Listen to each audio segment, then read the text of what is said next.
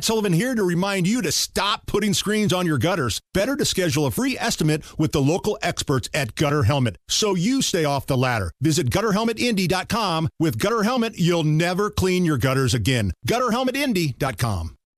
Hammer and Nigel presents It depends upon what the meaning of the word is. Is this anything? On 93 WIPC. Hey, Guy Relford's filling in for Hammer. These are some of my favorite Is This Anything stories from the past year, Guy. Hammer usually give these to me. I'm going to give them to you if that's okay. Yep. You tell me if they're anything or not. We'll start in Wisconsin. A former strip club was bought up and turned into a Christian school.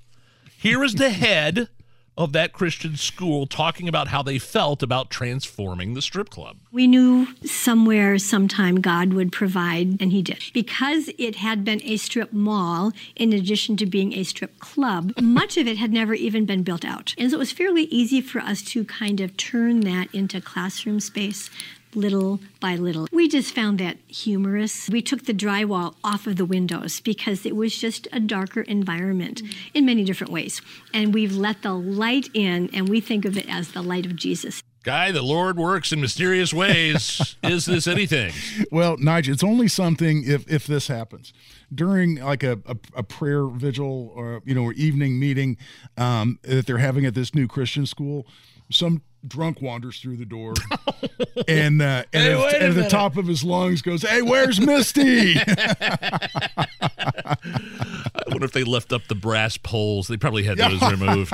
That's right. Right? No, but I think it's cool. I mean, I think it's look, I mean, if you're a believer, if you're a God-fearing person, if you go to church, you see some place that used to be a den of sin and iniquity, and then did I use the right word there? Den of Absolutely. iniquity. Yeah, no, you nailed it. And then it somehow, by the hand of God, is transformed into where people can come and learn about God and get closer to Him. I think that's a good thing. I don't know, who cares what was in it before? I totally agree. It's kind of funny that the where I go to church now. My wife and I have been really enjoying going to I-Town up in Fishers, and they say it now, I-Town at Olson Farms, and whenever I see that, I'm like, well, clearly we're on property that was just big farmland here at some point, and now we've transformed it into a church. So hey, you want to transform whatever the business is or building. I think that's fantastic. And you know what?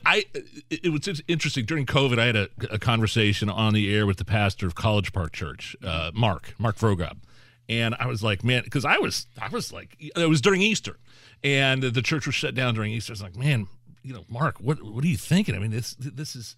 What do you think about this? People can't go to church. It's Easter. You can't physically go in and celebrate Easter. He's like, you know what? It's not about the building. It's about the community. It's about the church. The church is not a building.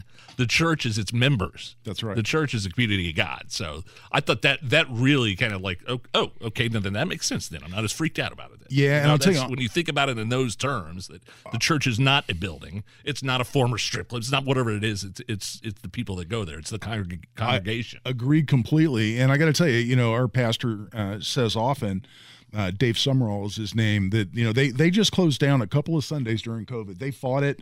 Eventually, they had sheriffs in the parking lot out there saying you cannot operate. They acquiesced to some degree, but he says anymore ever since then. He said they made a big mistake because they said, you know what, they've got a constitutional right to the free exercise of religion. A so-called pandemic doesn't trump that. And then in that case, when litigated across the country, churches were winning that argument on First Amendment grounds. Yeah, I mean, liquor stores were allowed to open, and big box retailers are allowed to open, but mom and pop stores and churches are closed. Something's wrong. Something's wrong. And people aren't going to forget that. Yeah, exactly. We can't go to church, but we can go to the liquor store. I mean, come on. All right. Another favorite, Is This Anything from this past year? This is right down your alley. Well, kind of. I'll explain what I'm talking about. An Idaho man reclaimed his sharpshooting Guinness World Record by shooting 47 targets with a water pistol in just 30 seconds. Yeah. Here is the moment. I've got the here's the moment David Rush, who has broken almost 250 different records, took this one back. 3, 2, 1, go. That's the water pistol. Stop. Yeah. All right, so we've got 45, 46, 47, And that 48 might be possible. Previous record of 37. And so if you've got a question about who's going to win the water fight between me and my son, it's me. You got this guy? I mean, is this anything? Is this guy a badass, or is he just like? Are you being that you're the gun guy? Yeah, well, see, did you shoot real guns and not water pistols? Is this anything? Well, I was curious about whether this was anything or not, Nige, so I looked it up. Yeah. After we put it on the agenda for the show, and I looked it up, I found the video of him doing this, and no, I mean, this guy's he's a serial world record breaker, right? I mean, he's like you said, he has 250. So he finds these sort of obscure records, and he figures out a way to break it. In this case, he's got what looks to be a pretty traditional water pistol. A toy, more or less, and he's got these little paper targets set up on the wall of his garage, and he's standing right up next to him.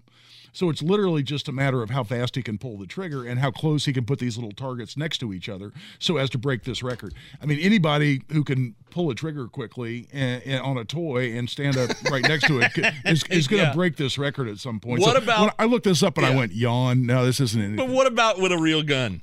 What kind of, like, I don't know what kind of gun you'd have that holds 47 bullets. I don't know if there's something that exists. Oh, well, yeah. Is there something? Sure. But I mean, what I'm saying is, like, this guy shot 47 targets with a water pistol in 30 seconds. Could you shoot 47 real targets with a gun in 30 seconds? Sure. I mean, like little targets standing right up next to him. You put a 50-round drum mag on a pistol, which they have out there, and it's just a matter of pulling the trigger 47 times in 30 seconds. Absolutely. I mean, that now, the challenge is that they're little bitty targets. They need to be little so you can put them really close to each other so you can hit a whole bunch, without having to move very much.